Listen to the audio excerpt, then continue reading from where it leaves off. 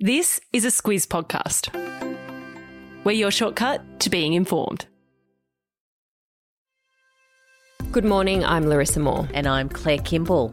It's Wednesday, the 7th of July. In your Squiz today, vaccine frustrations, Sydney's lockdown set to be extended, arrests made in Hong Kong over a terror plot, and rest in peace, Big Jake.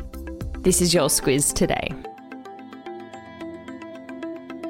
We're starting again today, Claire, with COVID and the frustrations around the vaccine rollout, who gets what shot and when. Frustrations hit a particular peak yesterday with the news that students at a prestigious Sydney private school, St Joseph's in Hunters Hill, or Joey's as it's known, received a first Pfizer jab. This is despite the fact that only vulnerable Australians under 40 are, at this stage, eligible to receive that particular vaccine. That's right, but Indigenous people between 16 and 19 years old are eligible for the Pfizer vaccine. And what New South Wales Health said yesterday is that it was an error to vaccinate the whole Year 12 boarder group, but they had intended on vaccinating those kids at the boarding school who were from Indigenous communities. So that was how they explained that yesterday.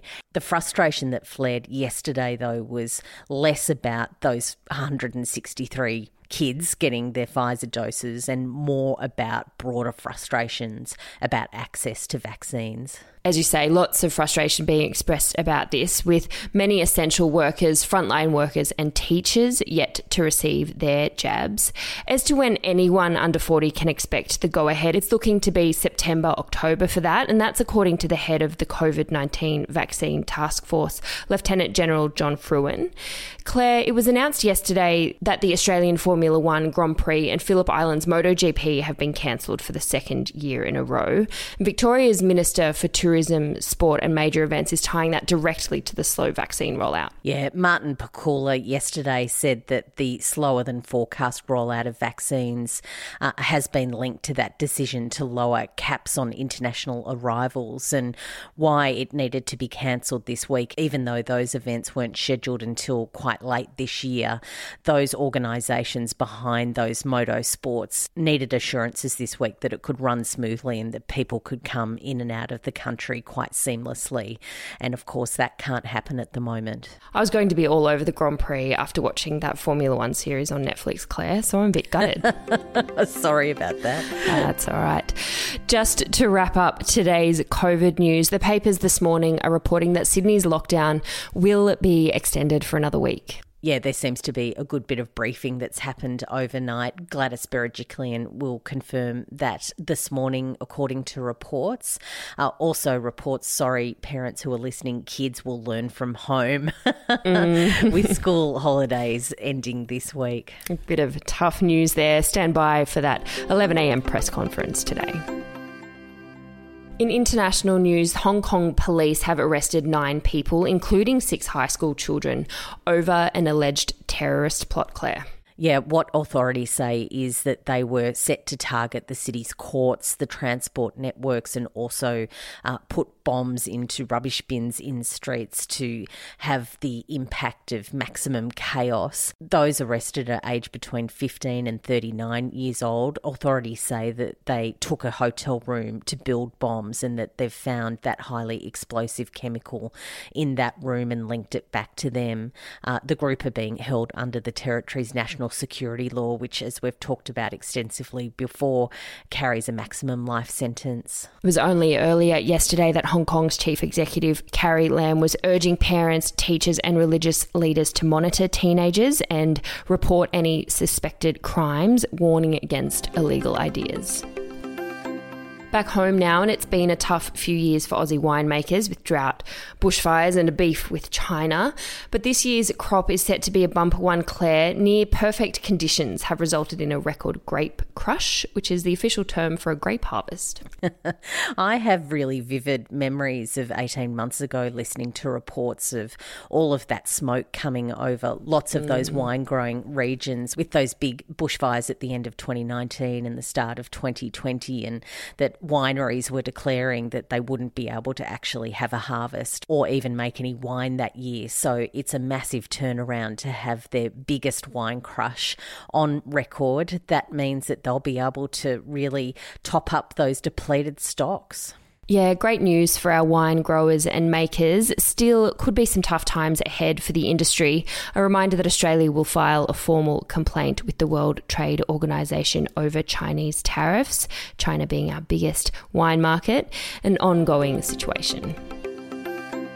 On to media news, and the radio ratings that came out yesterday saw a changing of the guard when it comes to Sydney's prestigious, second use of that word this morning, breakfast radio slot.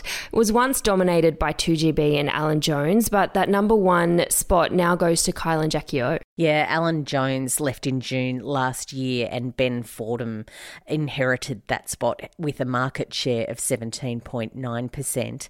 The ratings out yesterday show that Kyle and Jackie O on KISS have taken that spot, that number one spot, and jumped to 15.5% in the rating share.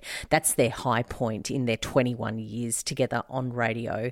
Ben Fordham congratulated them, saying that they had worked for decades for that result.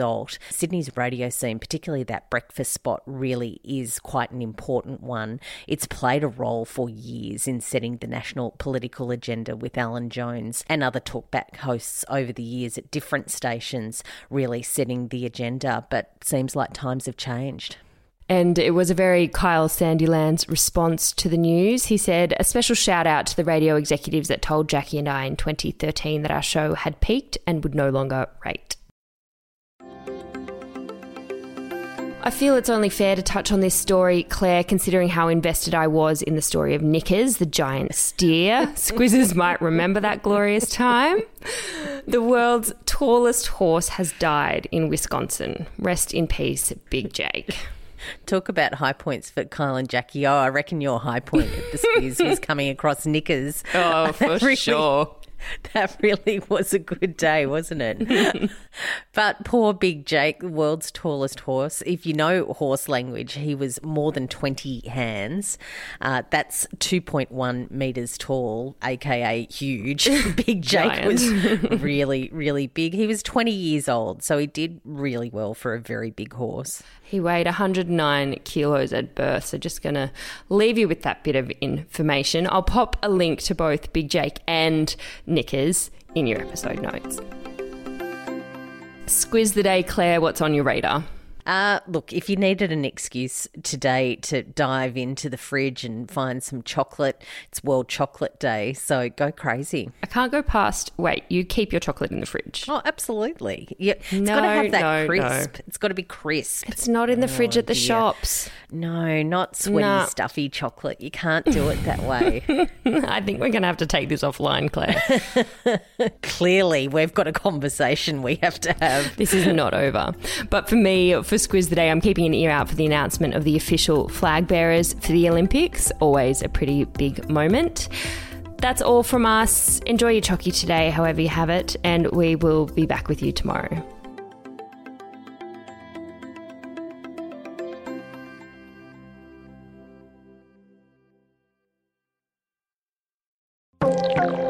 Quick message now from our podcast partner, BHP.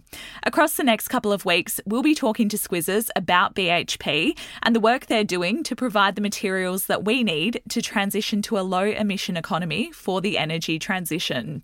At the start of the podcast, you heard how copper is used to make electric vehicles, wind turbines and solar panels. So when it comes to producing it, reducing emissions is a priority. And that's why BHP is making solar, wind and battery deals to help power their South Australian Olympic Dam copper mine. It's happening now at BHP.